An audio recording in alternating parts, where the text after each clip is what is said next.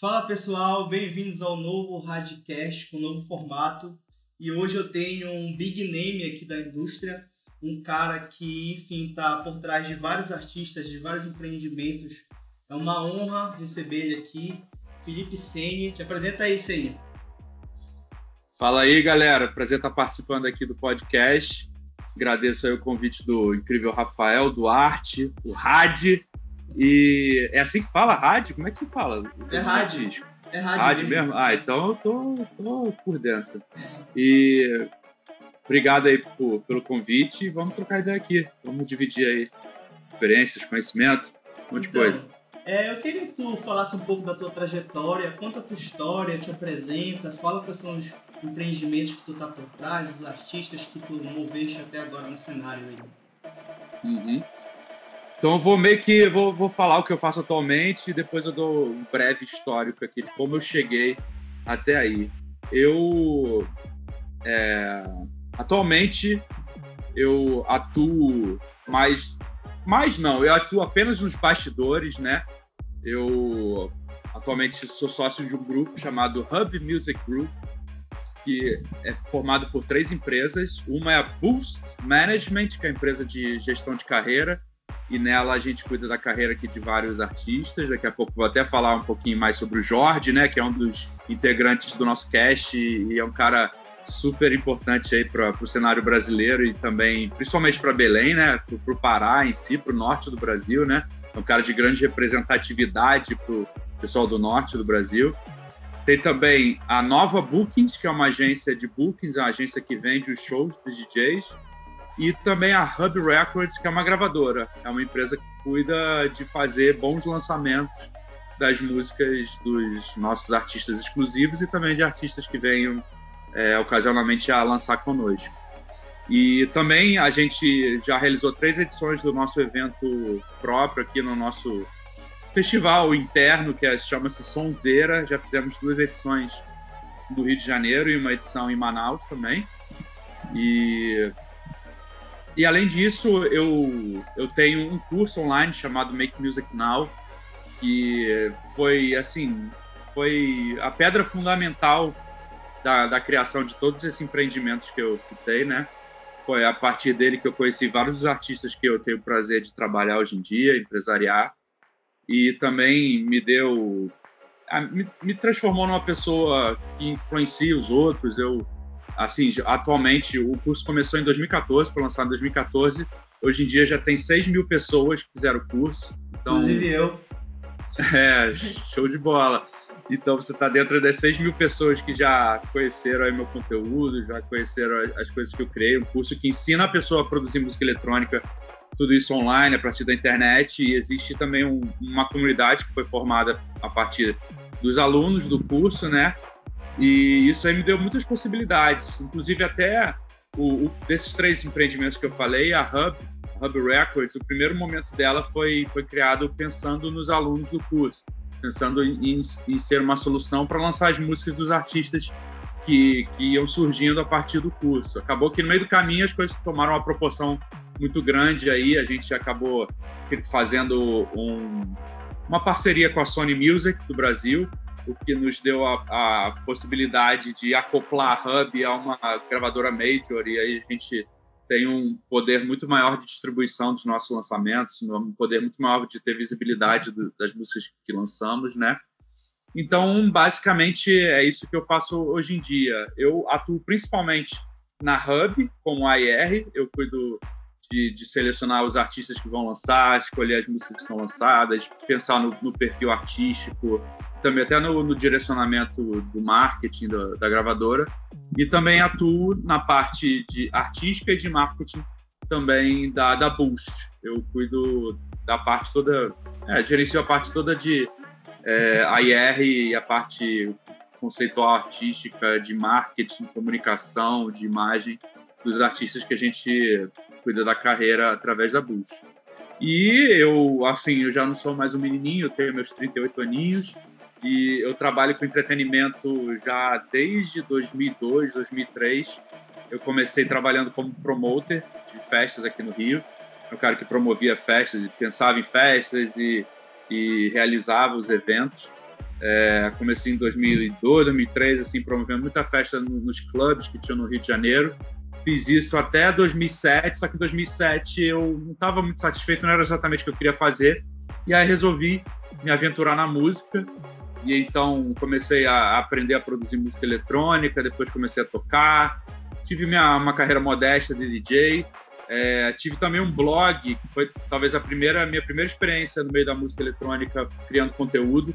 Se você jogar no YouTube e procurar uns tutoriais meus, tem coisa de 2009, 11 anos atrás. Tá no museu do YouTube lá os meus tutoriais. E posteriormente eu participei de outros projetos de DJ, já participei de um trio de DJ chamava Lights, inclusive um dos integrantes é um dos meus sócios, o Albi, e outro integrante, que na época usava outro nome artístico, era Johnny Globes, o nome dele da carreira solo, hoje em dia é o Beowulf. Então as coisas vão desmembrando aí, com o passar do tempo. E aí em 2014 eu lancei o curso. A partir do curso eu acabei conhecendo os dois integrantes do Cadzillas. Até na época eu conheci eles no final de 2014, o projeto Cadzillas a gente começou no início de 2016, então eu passei um tempo aí, meio que me formando como manager, e a partir desse projeto eu comecei todas essas coisas. Começou a Bush, depois a gente fez a Hub se juntar com a Sony, ficou um selo forte. Posteriormente a gente lançou nossa própria agência de bookings, que é a Nova. E estamos aí. Resumi aqui em poucos minutos minha vida profissional quase toda. O Senhor é um cara aí que é muito modesto, né? Mas ele é um big name, como eu falei, da indústria. É um cara que, se teve alguns dos responsáveis para a música eletrônica ser o que ela é hoje no Brasil, e esse cara é um dos responsáveis aí. Que a música eletrônica, a gente sabe, né, Ceni, que antigamente era importado muito do exterior, os artistas, etc. E agora não, ele conseguiu formar um cast de artistas brasileiros ali tão forte que a música, enfim, está no seu ápice hoje. E, Ceni, como é que tá sendo aí essa questão da quarentena para ti? Com todas essas empresas para administrar, esses artistas, como é que tá sendo a tua rotina? Esse tipo de pergunta vai render umas respostas bem complicadas e difíceis, mas eu vou levantar uma questão aqui, que é o seguinte: você mencionou que há uns anos atrás teve essa virada de chave no mercado da música eletrônica brasileiro, né? Surgiram aí os vintages e os alocks da vida, né? E acabou que hoje em dia o principal atrativo dos eventos eletrônicos mainstream no Brasil, e até a gente pode dizer até um pouquinho do underground, são os próprios artistas brasileiros, né? Hoje em dia a gente tem eventos aí acontecendo com line-up praticamente só de brasileiros, dando 5, 10, 15, 20 mil pessoas, né? E isso foi algo que aconteceu, acho que estava todo mundo fazendo certo na hora certa, e um grande motivo que ajudou a essa valorização interna acontecer foi a crise financeira que aconteceu lá na época lá dos 2013, 2014, 2015, que fez o dólar disparar no Brasil, né? Causou uma desvalorização da nossa moeda frente ao dólar, né? Então, para os produtores de evento ficou muito caro trazer os gringos para tocar, mas ao mesmo tempo os artistas brasileiros estavam se tornando muito fortes, houve uma profissionalização de todos os aspectos da carreira muito rápida, então foi meio que assim, ficou difícil para os gringos e os brasileiros se ajudaram, então foi meio que um momento assim que as coisas encaixaram. E aí, por que eu estou falando isso? Não tem nada a ver com a tua pergunta.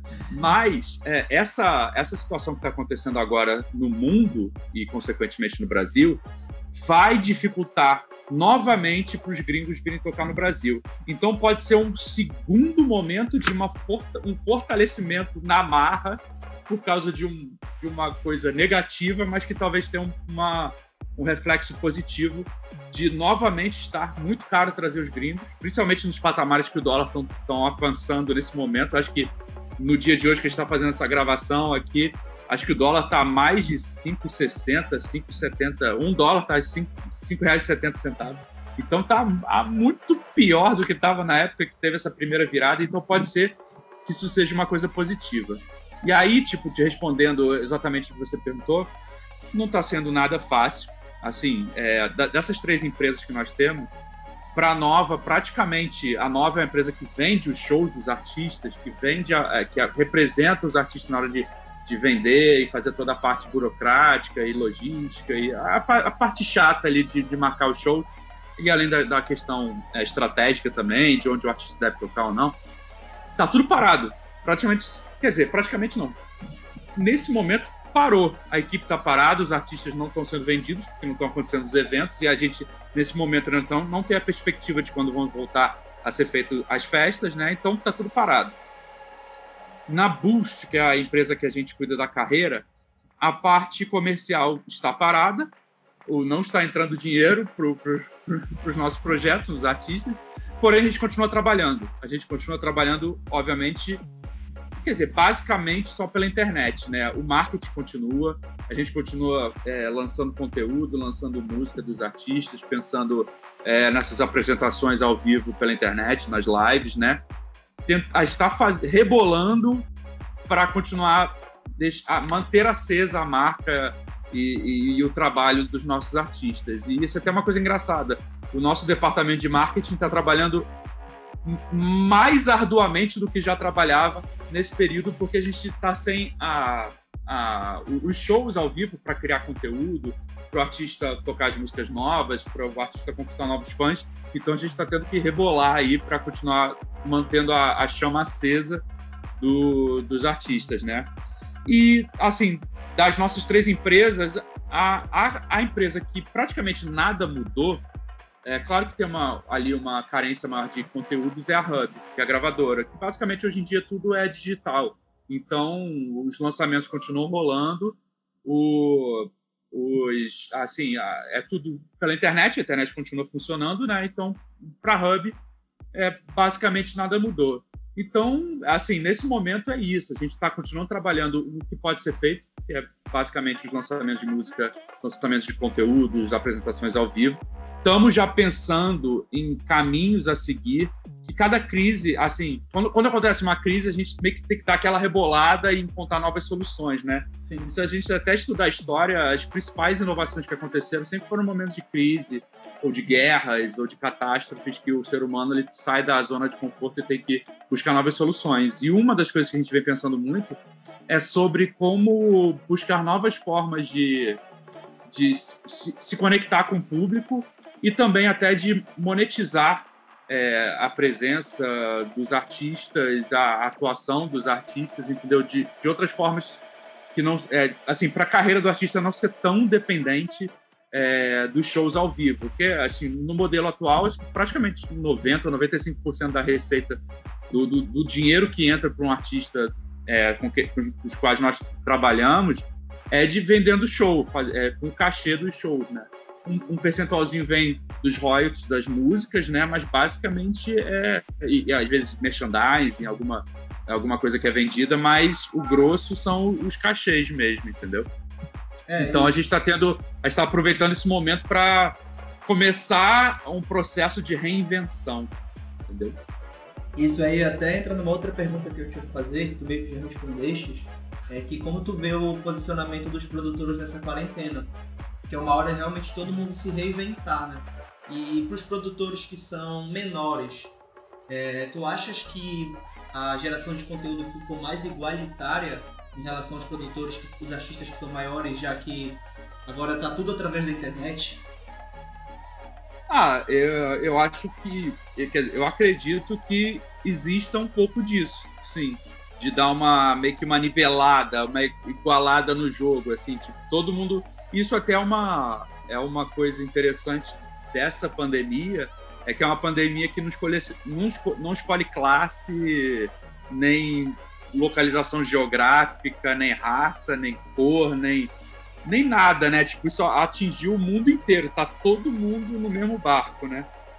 Literalmente, a Terra, tipo, a nossa sociedade global parou, né? Tudo parou e, claro que algumas já estão passando ali o problema do surto principal da pandemia, outros ainda estão chegando, né? Mas, pô, a gente tem países aí, desde os mais pobres, os mais ricos, todo mundo sofrendo e até os países mais ricos talvez estejam sofrendo mais porque são os países onde há mais movimentação de pessoas, muita gente entrando, né? Tipo, Estados Unidos, China, que tem uma população gigantesca. Então, tipo, tanto na pandemia em si, como até talvez no nosso mercado, as coisas estão meio equilibradas. Claro que tem os artistas que têm mais recursos, que podem fazer ali uma transmissão mais incrementada, né? Mas tá todo mundo, todos os artistas perderam o recurso de uma apresentação ao vivo. Então, eu posso dizer que sim, que tanto deu uma nivelada assim, no jogo, quanto, apesar de ser uma época de problemas, né, para todo mundo, pode existir, como eu até falei, essa questão que vai acontecer do dólar estar muito caro e estar, depois, quando acabar a quarentena, vai ficar muito caro para trazer gringo para tocar no Brasil, e isso vai ser uma oportunidade para os artistas brasileiros terem mais espaço ainda. Pode ser um momento também de, sei lá, um artista novo lançar um novo gênero, um novo estilo de música aí que cai no gosto das pessoas, e ele aproveita esse período para conseguir chamar atenção e basicamente é isso, sabe? Tipo, sempre vai ter uma oportunidade nesses períodos difíceis, né? É uma palavra que uma frase até que eu tô sempre repetindo nas minhas reuniões aqui com a galera e também até no meu próprio podcast, nas redes sociais, que é aquela que diz, quando tem um momento de catástrofe, que é uma coisa ruim, enquanto até um DJ produtor que tá bem bombado hoje em dia, o Becker, que toca Psy, Prog, ele, na época que ele estava começando, ele fez o curso da Make Music Now, e eu sempre fazia uns masterminds, uns hangouts, né? E ele acabou se tornando um grande produtor de eventos na região dele, porque não acontecia nenhum evento. E, tipo, na época, né, os colegas dele lá te falavam, cara, porra, aqui essa minha região é uma merda, porra, não acontece nenhum evento. E ele, pô, é foda, né? Não tem nenhum lugar pra tocar. Aí eu acabei perguntando pra ele, mas a galera daí gosta de festa? Gosta do gênero que você toca? Ele gosta. Porra, meu irmão, então faz a festa, porra. E, ao invés de aceitar essa realidade, na verdade, existia uma oportunidade, né? Não era assim se tem o público e se tem um interesse ali, era só alguém fazer. E acabou que ele fez, se tornou uma das festas principais lá da região dele, e isso catapultou até, inclusive, a carreira dele como DJ. No momento de crise é que surgem novas oportunidades.